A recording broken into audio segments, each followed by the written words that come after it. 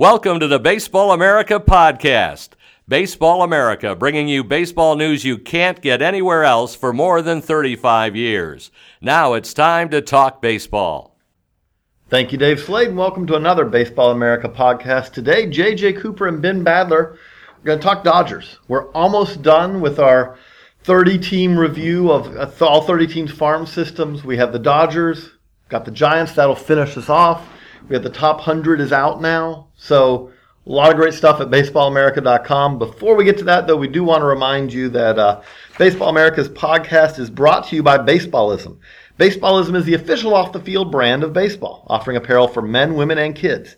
If you're a baseball fan, you need to check out baseballism.com or visit their retail locations in Cooperstown, New York, and Scottsdale, Arizona.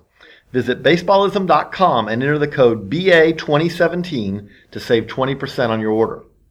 So, Ben, we are wrapping up here. Dodgers is the second to last team, and we're really wrapping up with one of the best farm systems, I would say, in baseball. I think you would agree. The thing that stands out about this is you have the top-end talent, Cody Bellinger, but you also have some depth of significant talent, and that's logical. The Dodgers spend a lot of money on amateur talent acquisition. They've spent a ton of money internationally, and some of it ends up being basically burned. Let's just be honest about it. A lot of it, yeah. A lot of it, but the reality of it is it also does mean it pays off. If you look at this system as an overview, it is an organization that is successful at the big league level, but also has a lot of pieces, even after making some moves and all, to either help the big league club or to be used in trades. Yeah, and I think, you mentioned all the money they spent, and that certainly gets a lot of attention, and that did get them Yadier Alvarez, their top pitching prospect. Got them Yusniel Diaz, who is their number 6 prospect. They trade away Jose De Leon, so he moves up one spot. But I think the majority of the talent that they have is not so much due to the money they've spent. It's really been good draft picks. I mean, Cody Bellinger was not... He was a dude, but he wasn't a top of the first round pick or anything like that. He's very much transformed himself. I mean, he's always been a very good defender and a good athlete at first base. The defense has always stood out, but he was a fourth round pick who was supposed to be a bat overpower type guy. Now he's probably more power than bat, but it's really a combination of everything. I mean, he's an extremely well-rounded player for a first baseman. You don't really hear that talked about too much with first baseman, but you just go down the list. I mean, Alex Verdugo, Willie second-round pick, fourth-round pick. Brock Stewart. These guys were not, even the sixth-round pick. Even the guys who were first-round picks. Even you go back to like Corey Seager. These guys, they haven't had a top 10 picks, I think, since Clayton Kershaw was the last time they had one. They've been really hitting on their draft picks. And do a good job of development, too. Yeah, and doing that without having that luxury of, usually when we have a team that's ranked really high in our farm system rankings, it's a combination of, they had really high draft picks and they've made a whole bunch of trades, whether it's the Cubs, a couple of years ago, or the Royals when they were building their farm system up.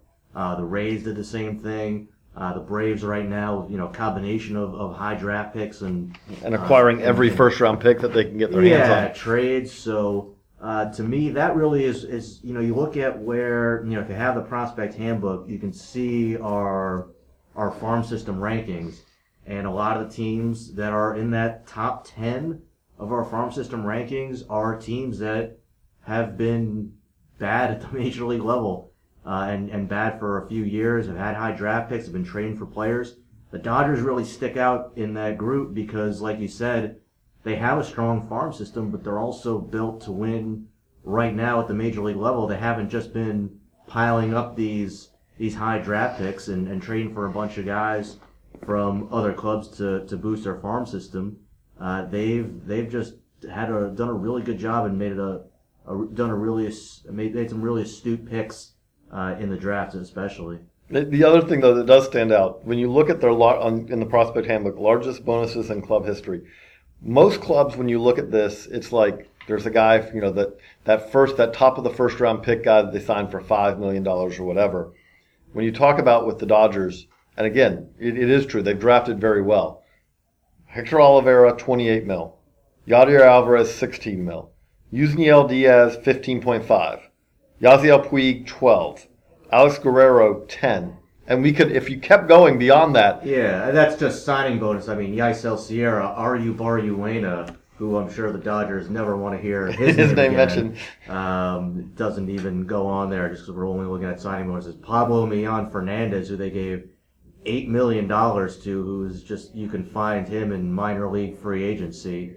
Billion guys like him, they gave him $8 million for some reason. So the point is this is an organization that's drafted very well, that does a good job of development, but also does have the ability to eat contracts that most organizations, it would basically crush development. Let's just be honest. I think there's a lot of, there's certainly a lot of money that they spend that they have not gotten a good return on their investment. But they've drafted so well that they still have this. Right. The reality of it is that farm system. No, to me, when I look at the National League West, you've had two teams that have fought it out at the top for basically this decade. I mean, the Diamondbacks, the Rockies, and the Padres have largely been absent from actually competing in the division for most of the decade. It's been the Dodgers and Giants. And let's just also be honest, if it wasn't for the fact that the Giants basically won the World Series, which is the point of what this is all about. But them winning the World Series in 12 and 14 means that they do have an upper hand on the Dodgers.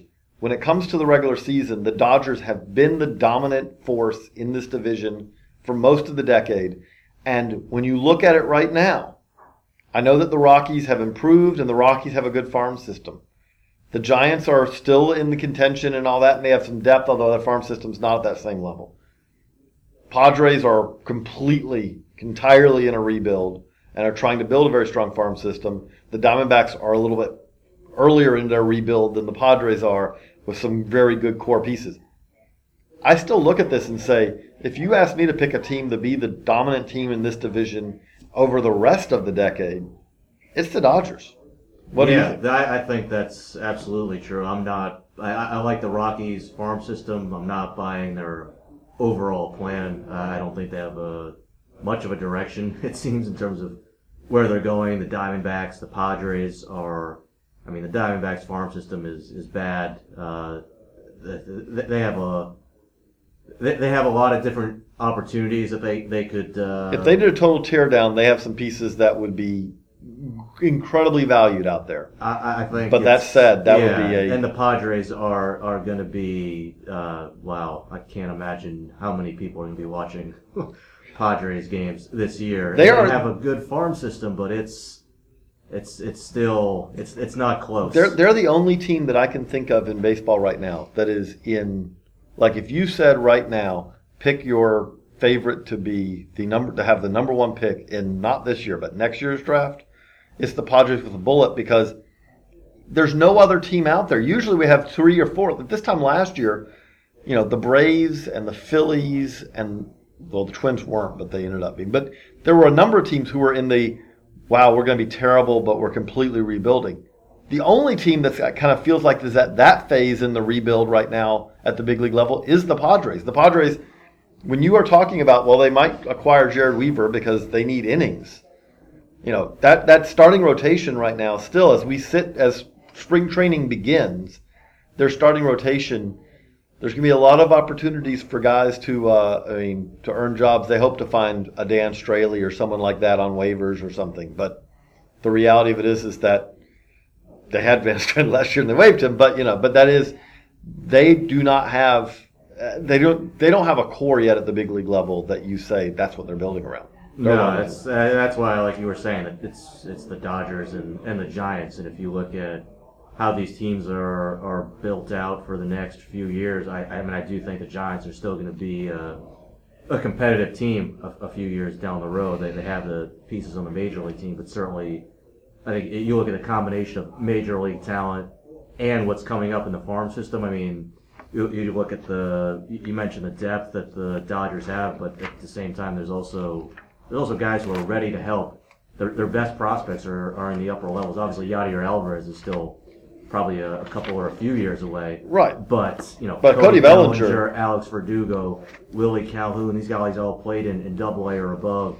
Andrew Tolles helped them already not this season, in 2016, last year. So there's a lot of guys there who can help them as quickly as this year, I think. And they also have the pieces when they have a hole at the big league level. I mean, Jose De Leon, again, we talk about development. That was a 23rd round pick who they turned into one of the better pitching prospects in baseball.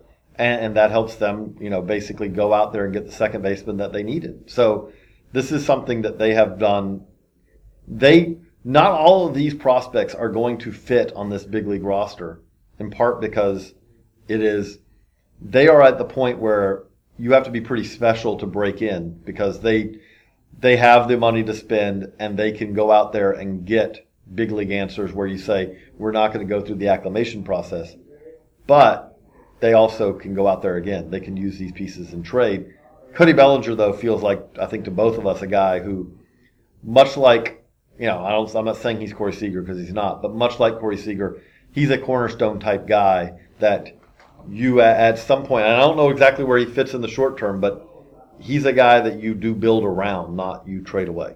Yeah, that's somebody who should be hitting in the middle of their lineup for a long time. There's no surprise why that was the player the Twins kept asking about in the They're smart about that, yes. Trade talks, and I think everybody in baseball would love to have Cody Bellinger on their team. This guy has he's a first baseman who's a well above average defender at that position. I would say he's the best defensive first baseman in the minors. Yeah. I mean, now, I'm not saying that there may not be some 32-year-old at AAA that slipped my mind, but when you're talking about guys who are prospects, I don't think it's close. There might be somebody who's at third base right now in the minor leagues who's a future first baseman who may end up being a better defensive first baseman down the road. But right now, Cody Bellinger, it's athleticism. He has good hands, actions, range. He gets good reads off the bat. He's a big target over at first base. Everything you really want to see defensively in a first baseman. I mean, we're talking about a first baseman who had a great year offensively, and we're talking about his defense. Right. I'll put it this way. When we talk to scouts, when it comes to first baseman, there's only two ways that a scout generally brings up their defense at first base.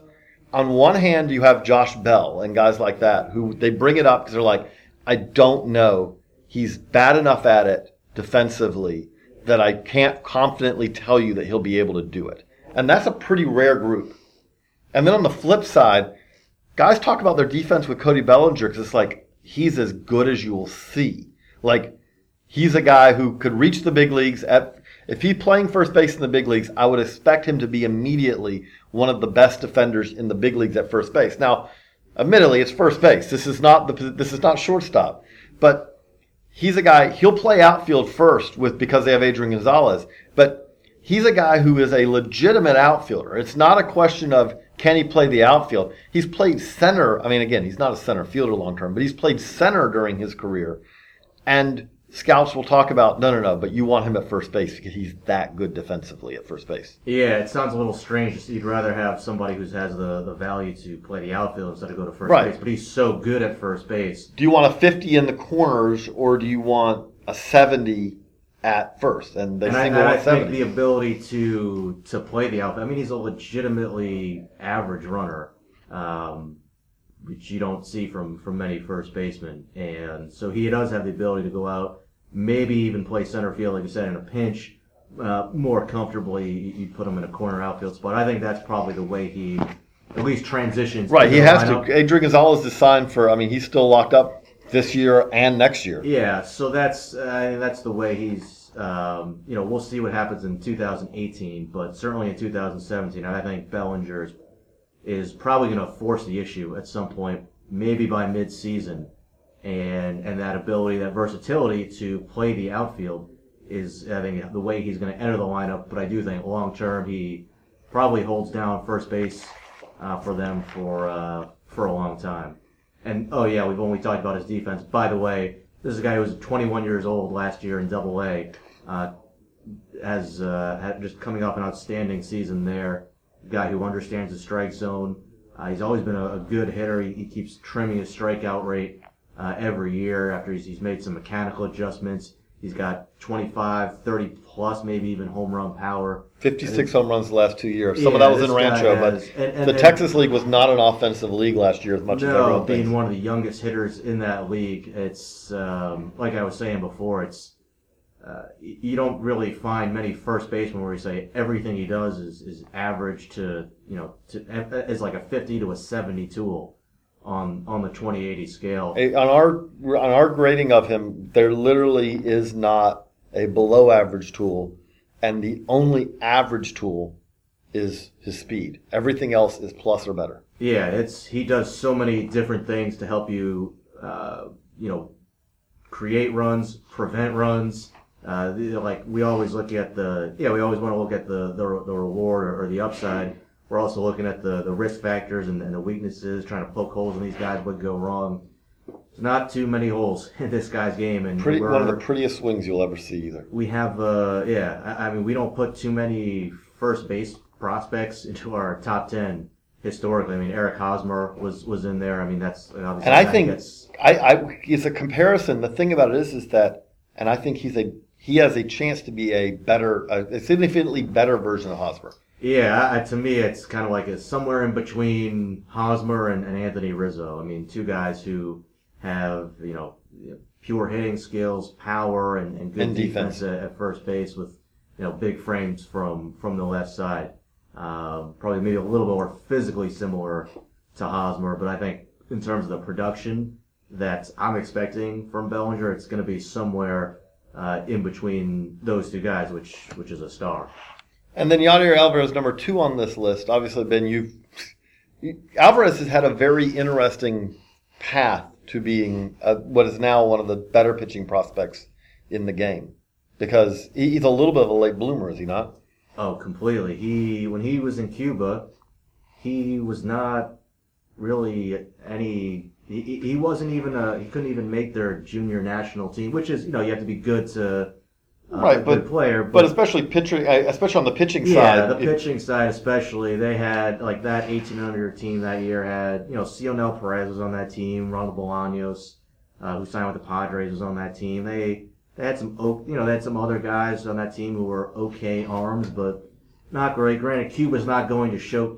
They're putting players on that team who they think have the best chance to win the tournament, not necessarily the best future projection. Right. But Yadier Alvarez pitched in their 18 and under league that year and walked more than a batter per inning. I mean, this guy was pretty much almost out of nowhere. He had never pitched outside of Cuba. Nobody had ever seen him pitch outside of Cuba. He never pitched in Serie Nacional. And then he popped up in the Dominican Republic and was throwing, mid-90s. Then it was upper 90s and a pretty loose, easy, minimal effort delivery. He was wild. I saw him at one of his first showcases there, and he had trouble throwing strikes, but you could see the easiness to the way to the way his mechanics worked, to the way he threw the ball, the velocity. You hear a lot. Oh well. You look at a guy and see, and you think he's probably throwing maybe 90, 91, 92, and you look at the radar gun, and it's 96, 97. That's Yadier Alvarez. Yeah, and now he's touched triple digits. Yeah, now his velocity has continued to improve, and his control has come a long ways. He's made some mechanical adjustments to help repeat his delivery with more frequency, and he misses a ton of bats. The curveball that he throws is plus. He throws a changeup that I think he's. The changeup isn't even really a pitch that they have. You see a lot of in Cuba. A lot of those pitchers tend to throw a splitter, so that's a pitch he's still learning. But that has a potential to be another above average pitch. And again, for him once he throws a scout, told this to us, not that long ago. The thing about it is that if you're throwing 100, which he will do, and locating at times 100, the changeup out of the hand, if you just can repeat your delivery, I mean, if you can just don't slow your arm down and all, it's going to be an effective pitch almost from the start. Yeah, and now there's an extreme level still of risk with Yadier Alvarez. We haven't seen him throw more than 60 innings ever in his life. He's not worth deep in games because he's never needed to. No, and the Dodgers have managed him extremely carefully, and this is not a 16-year-old kid. This is somebody who turns 21 next month. I mean, if you had a 21-year-old college junior who you were drafting and he had never thrown more than 60 innings. We call him Michael Machuela. Yeah, I mean, Alvarez hasn't had obviously the extensive injury history that Machuela or other pitchers who don't throw innings like that. But it is you just don't know how it's a thinner framed guy. How is he going to handle having 150 to 200 innings? Right. Can he do that, or is he going to be what something? What is he going to do? This season. I mean, you can't. He's not going to throw 150 innings this season. The Dodgers are not going to ramp him up from 60 innings to maybe he might throw double that amount of innings this year. But even then, we have to wait and see. And he is overpowering hitters just on the pure stuff, and the strike throwing ability is better. But still, the command needs to improve. There's an extremely high ceiling. I don't think there's many pitchers in the minor leagues who can match Yadier Alvarez on pure stuff. It's an exciting, extremely high reward pitcher who I don't throw this around much, but there's a number one starter potential here, but there is still a lot of risk involved. A lot, yeah. Now, another one that's interested in this top 10, Willie Calhoun, number 5 on this list. We, I think, have some differences of how we see Calhoun. But I think here's where we start with. We both agree. Willie Calhoun can really hit. Yes. I mean, he's hit. He hit when he was in junior college ball. He's hit at every level in pro ball. He is a short. It's a short left-handed hitter with legit power in there. I mean, he drives the ball very well. As a hitter, what do you see him kind of ended up being? I think he has a chance to be one of the better hitters in the game. I just love the way his swing works. You mentioned he's short. Which is not a disadvantage. That's an advantage for him. Yeah, it's a small strike zone. He manages that strike zone very well. He's able to decipher a strike from a ball. He swings at good pitches, and the plate coverage is outstanding because he has very good hand-eye coordination. It's a very short, efficient, simple swing that stays through the hitting zone for a long time. Even if he's late on a pitch, he's still probably going to make contact, and because of the power he has, if it's going to the opposite field, he's going to drive the ball to the opposite field, and he has power.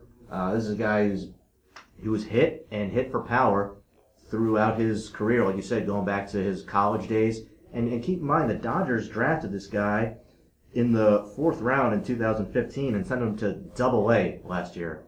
That's just an organizational philosophy right now of the Dodgers, is they're going to push all their top prospects very aggressively. You saw with Bellinger, Verdugo, Yusniel Diaz, Omar Estevez, they signed out of Cuba. Brock Stewart, basically, he never really unpacked last year. It was Rancho, it was Tulsa, it was Oklahoma City. Yeah, you're in the big leagues. You put out the list of the youngest players at each level of the minor leagues every year, and it's just filled with Dodgers. Partly because the Dodgers have a lot of good prospects, but partly because the Dodgers push their prospects. And I think if you take all of that context into consideration and consider what Willie Calhoun did last year, I thought it was an outstanding pro debut offensively. This guy hits for power.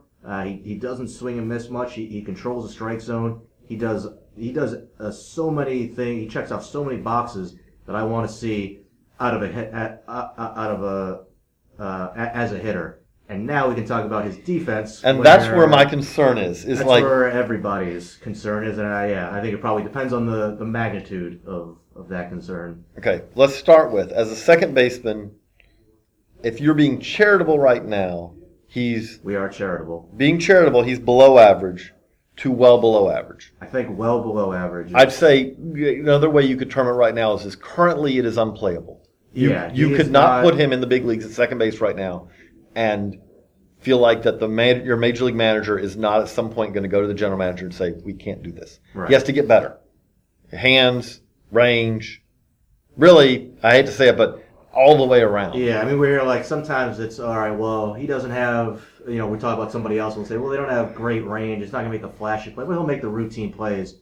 With Willie Calhoun, he's got to learn to still just make the routine plays at second base. Right. He doesn't make the flashy plays. He doesn't make the routine plays. And there are some concerns about whether he can do so. I mean, there is a lot of work between where he is now and him ever being a big league second baseman, because the building blocks are fringy there too. I mean, it's not something, kind of what you're saying. That is a concern. It's not, Yoel Moncada, for example, he's not he has work to do, whether he's going to play second base or third base, either position. He's got work to do defensively. But you see with him, I mean, you can't miss the athleticism. You can't miss the well above average arm strength that he has. You will see a great play from him that tells you, you know what? With refinement, he could be really good here. Yeah, it would with experience, learning to slow the game down. Whereas with Willie Calhoun, it's now, the hands. You're hoping for him to be a 40 over there.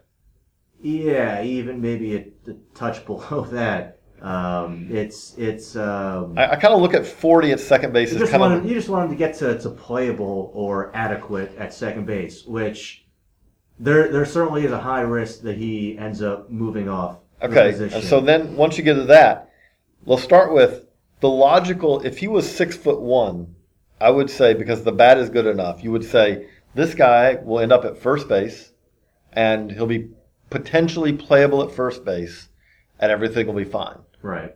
But we actually did this. We actually went and ran a BREF play index of show me every big league first baseman who's 5'8" in the history of the game. And you pretty much have to go back to the pre-dead ball era, basically the time when 5'8" made you, he's a slightly above average, height. Man, there are no 5'8" first basemen. You're just too small a target. No one ever does that. It's like it's more rare than finding a left-handed throwing catcher. So then you say, okay, and it's third base, the arm, that's third base is out. So it's left field, right? That's the other option. Is that fair? Yeah, I think it's probably second base, left field, DH.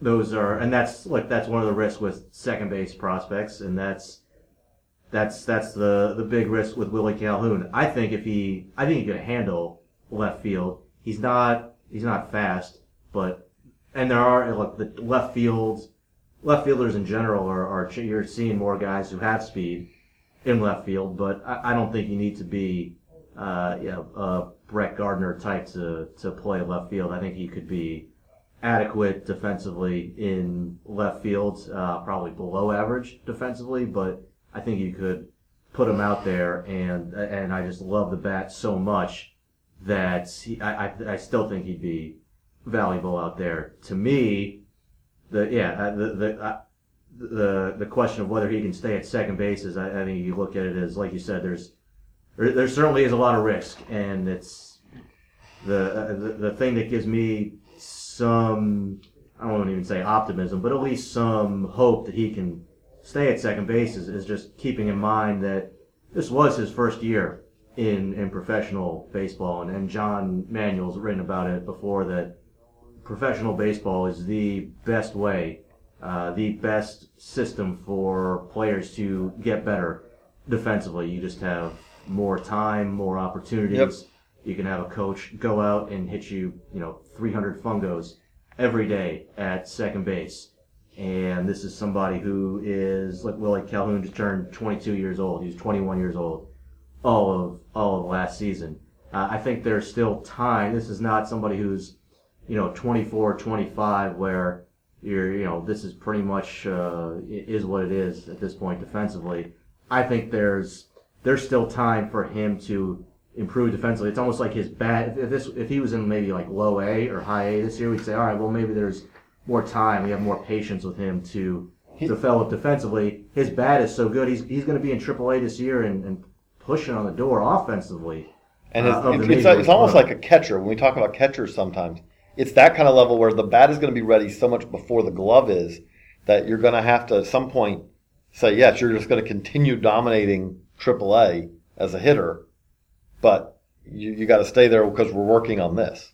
Yeah, so and we've seen Rafael Devers this year transformed himself. He was a guy who there was maybe some risk. He might even move over to first base coming into the year. I mean, he seemed like an okay defender at third base, playable over there. All the reports we got on him this year were, wow, this guy is an above-average defender at third base pretty consistently. I was very surprised by that. I don't think Willie Calhoun is ever going to be somebody like that where we say, oh, Willie Calhoun is an above-average defender, but I do think there is a chance that he can improve defensively enough to become an adequate defensive second baseman. And if he's an adequate defensive second baseman, I think the bat is an impact bat to become, 3-4 win type player overall, even giving back some on defense in the field. Now it's there's still risk in there, which is why he's I like him higher than where we have ranked. You might even, I want to speak for you where you like him, but we're ranked in the 90s, I think, right, in our top 100. So I'm probably the high man on Willie Calhoun, just because I do believe in his bat so much. I will give one piece of optimism for him like that. When I think of scouting stories from my past, one that does jump out is his JUCO second baseman that I saw many years ago. When Marcus Giles, I was covering the Macon Braves, 1998, I think it was, and Marcus Giles was second baseman that year for them, and he was, at that time, legitimately, and I think he would say, he was a 20 defender at second base. He was brutal, and he was brutal in almost every way you could be brutal. I mean, he just was not, he didn't have range, his hands weren't good, there really wasn't much of anything. To his credit, Glenn Hubbard, former big league second baseman, was a coach there that year. And it's not fun, but in Macon, Georgia, where it was, probably 90 degrees with 100% humidity, they showed up most every day, 1 o'clock, ground balls, ground balls, ground balls. And Marcus Giles turned himself into, again, bat first second baseman. But he was a big league second baseman. For multiple years, because he improved his defense to the point where it was playable considering how good the bat was. That's what you're talking about, Willie Calhoun. The concern I have with Calhoun, like you said, it's really a risk concern because I've talked to scouts who aren't sold that left field's even an option because we're talking about really you can get, if you want to go half grades, it's a 35 runner. He's not a 40 runner. You probably is a little bit better than a 30 runner, but again, it's projecting a position he hasn't really played that much, but it's like, I don't know how well he can handle that because there's not a whole lot of speed there either, but the bat is pretty special. I mean, the bat is very impressive. He's going to be a fascinating one to watch going forward. There's a lot of fascinating guys in this. Now, for him also, second base is probably not an option for a little while now that they've made, Yeah, the Dodgers, I don't think there's any surprise. The Dodgers internally concur that Willie Calhoun is not ready defensively. Right. You can't put him at the major league level right now. That's why there was in so many offseason trade talks, why they traded for Logan Forsythe. So. The thing about this system's good because I really like their draft. Yeah. Before we get to the draft, I know that you have always been an Austin Barnes believer. So I want to give you kind of a short, give the short synopsis of what you think Austin Barnes is going to be. I think, what he's going to become, probably just depends on the opportunity he's given. I think in a lot of other organizations, he would be the starting catcher. He could be a starting catcher for a lot of teams. The problem is that he was, the Marlins drafted him 9th round, 2011, and they kind of brought him along pretty slowly, or at least kind of a... 2011 Arizona State. So we're talking about a college guy from an 11 draft. Yeah, he's taken a while to, 27 years old and a prospect. We usually don't put that together unless it's a Cuban player coming over. Usually think of 27 years old as, all right, you're probably in your peak major league years. I will throw a crazy Rule 5 thing is which he's only been eligible for the Rule 5 draft for 2 years. because he's a college draftee, whereas if he'd have been signed out of Latin America, he'd have been eligible literally like 6 years, like at age 21 compared to 26. Yeah. I mean, the Dodgers have him, and they have Grant Dayton, who's also 29 years old, two older, technically still prospects who I like quite a bit. But I think Barnes, he just really needs an opportunity. Obviously, he wasn't getting that last year, and this year they cleared some space for him. Trading last year, I mean, A.J. Ellis and now Carlos Ruiz is gone, so they want an opportunity for him to play. This guy has pretty simple swing. He controls the strike zone. You see throughout his minor league career, he doesn't swing and miss much. It's a high on base percentage, not a ton of power, maybe 8 to 12 type home run guy with a bunch of doubles. His value is offensively is driven by his on base percentage, but it's also a very good defensive package. He receives extremely well. Talk to teams that have pitch framing metrics on him in the minor leagues, and he grades out extremely highly in that category. Something obviously a lot of teams are looking at these days. So I think that's certainly something that you want to have in somebody who's a backup who also has some versatility to maybe fill in at times at second base or even third base. So I think if he had the opportunity to be a you don't have an everyday catcher, but be a regular catcher, this guy could be a league average, maybe even better catcher. I don't think it's somebody who, if you look at some of these other guys who are 20, 21, 22 years old who might have more overall impact in their careers just because they're going to have more opportunity 5 years, to do it. But I think Barnes is going to be probably one of the best backup catchers in the league this year. And if he was on a lot of other teams, I think he'd get have a much larger role than he's going to have with the Dodgers. So I did want to ask you also, again, this draft, Gavin Lux, Dustin May, Jordan Sheffield. That's a pretty deep draft as far as bringing in some high ceiling talent. But who is if there was one other guy that really jumps out to you, and Will Smith was in this draft, class too, and Mitchell White. I mean, again, good draft class. I really like their draft class. But who is a guy that we haven't talked about who's kind of Austin Barnes? I know is one of I want to bring him up because I know he's one of your guys. But who's someone that really stands out to you as the guy who you really think has a chance to be something? Yeah, all those guys. I mean, DJ Peters, too, was another really interesting draft pick they got a little bit later on. Jordan Sheffield, Dustin May. To me, the guy that excites me the most is Dustin May, just in terms of there's still a lot of projection that you're doing and kind of long-term, almost wishful thinking, maybe in some respects. But if everything comes together for him, I think he's going to be a top 100 prospect for us soon, and maybe somebody who ranks highly on that list. This is somebody who's 6'6", long arms, skinny body, a ton of physical projection, touching 94 right now with movement, and usually, and we've talked a lot, you guys were talking on the Top 100 show on MLB Network about Lucas Giolito, Tyler Glasnow, how, when you're 6'6" plus, it's tough to have the body control to keep all those long levers in sync and be able to maintain your delivery and throw strikes.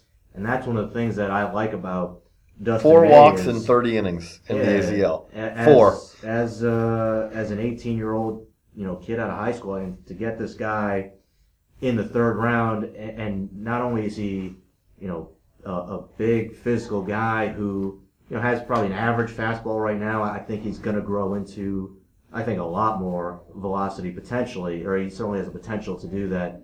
But he also has, good movement on that pitch, and I think the separator too is that slider is a swing and miss slider. So you have somebody who has the potential to have, mid-rotation stuff at least, and has good control of that stuff too, especially considering his age and for how long and lanky he is. that's the guy who I think if everything clicks for him, could be really exciting.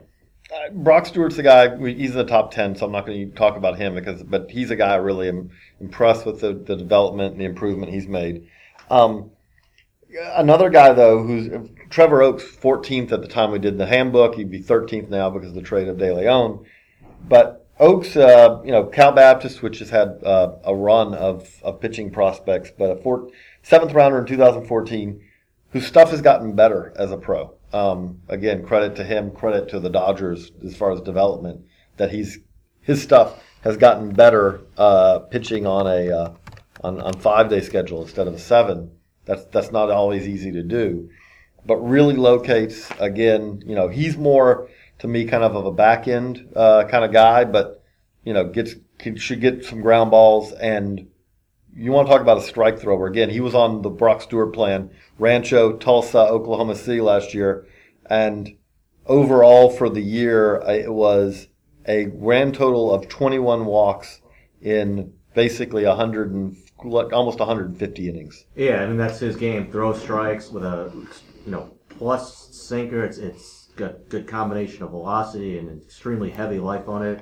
It's sinkers, cutters, throw it over the plate. Not going to miss a ton of bats. He doesn't have the secondary pitches to do that, but he's a heavy, prolific ground ball pitcher. And like you said, if you can throw strikes, keep the ball on the ground, whether it's back of the rotation. Or maybe a reliever, depending on what the Dodgers need this year or going forward. I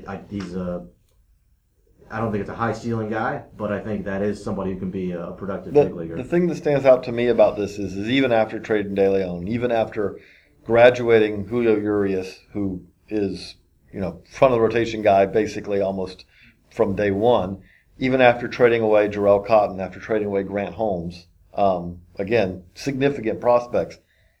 This is still an organization I look at, and they needed it last year. But if you need Brock Stewart, if he doesn't slot in your top 5, but you need him at some point in the year, you can feel comfortable about calling on him. And they will. If you need Trevor Oaks to give you some innings at some point, you can feel comfortable about that. And that's the guys, we're talking about the guys at the upper levels. And then beyond that, I do think that their high A rotations, probably going to be their high A rotation this year, could be exceptional. Yeah, the X factor here is Walker Buehler, right, too, who, if you just look at the pure stuff, it's probably Yadier Alvarez, number 1, and then Buehler is number 2 in the system, because look, everything that's happened last year was a positive for Buehler. Mm-hmm.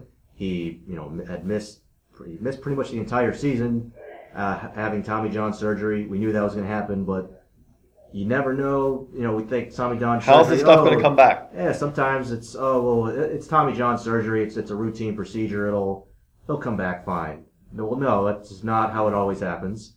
But in Buehler's case, the stuff is just as good, if not even better. Which doesn't mean that Tommy John surgery made him better. It means that he got maybe stronger and worked in the offense. And also that maybe he was pitching even before with some... Right, his stuff may have just been... on a steady deterioration because of the basically the structural integrity of the ligament. Right, so that's everything was encouraging. Now, at the same time, I think the Dodgers internally certainly are extremely high on him, and I know there are some scouts who saw him and saw the glimpses of him pitching last season in extremely short stints that were extremely excited too. I can see certainly the upside that is there, but still the fact that he has already had Tommy John surgery, he's kind of a frail, kind of a frailer framed type guy, and he just doesn't have a track record of holding innings. And if you want to be if you just want to be any kind of a starting pitcher, right, there are durability issues. He has to be a consideration. So, certainly by this time next year, he could be a lot higher on this list. It's kind of a highly volatile type of prospect is probably the best way I could put it, where there's certainly a lot of excitement and high reward potential, but that durability issues, it's easy to... The durability issues certainly for me are a risk factor for him. And it's I think sometimes it's easy to go out and say, oh, he's throwing a couple innings now, and you see the stuff, and easy to get excited and get overexcited based on what you can see right in front of your face, right there on the mound, and then kind of forget or almost overlook the risk that is not so evident when you're just watching him throwing 98 miles an hour coming back from Tommy John surgery. So a lot of high reward potential there, but certainly a lot of risk as well. I look at it, so that high A rotation, Buehler should be in it. We're also looking at Jordan Sheffield in it, Mitchell White in it, Denise Santana, converted shortstop, who I kind of like that's a deep sleeper kind of guy. Yeah, Abdullah could be there. Yeah. And then it's the Dodgers, so they might push some of these guys to double A. We don't know. So, but this is, again, the thing that stands out is this is depth. This is depth of arms in an organization that also is spending money at the big league level. It's a great combination to have. If you're a Dodgers fan right now, again, you want a little bit more success in the playoffs. Let's just be completely honest.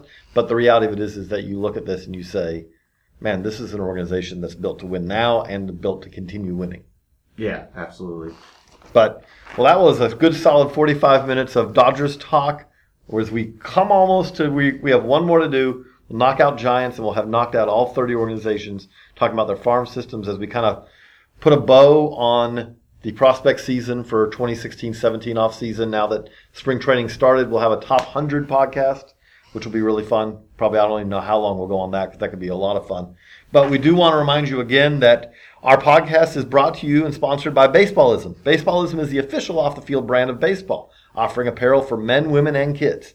If you are a baseball fan, you need to check out baseballism.com or visit their retail locations in Cooperstown, New York, and Scottsdale, Arizona. Visit baseballism.com and enter the code BA2017 to save 20% off. So for Ben Badler, I'm JJ Cooper. Thanks for the download, and so long, everybody. This concludes our program. Want more in-depth baseball coverage? Be a better fan. Visit baseballamerica.com to get more comprehensive baseball coverage.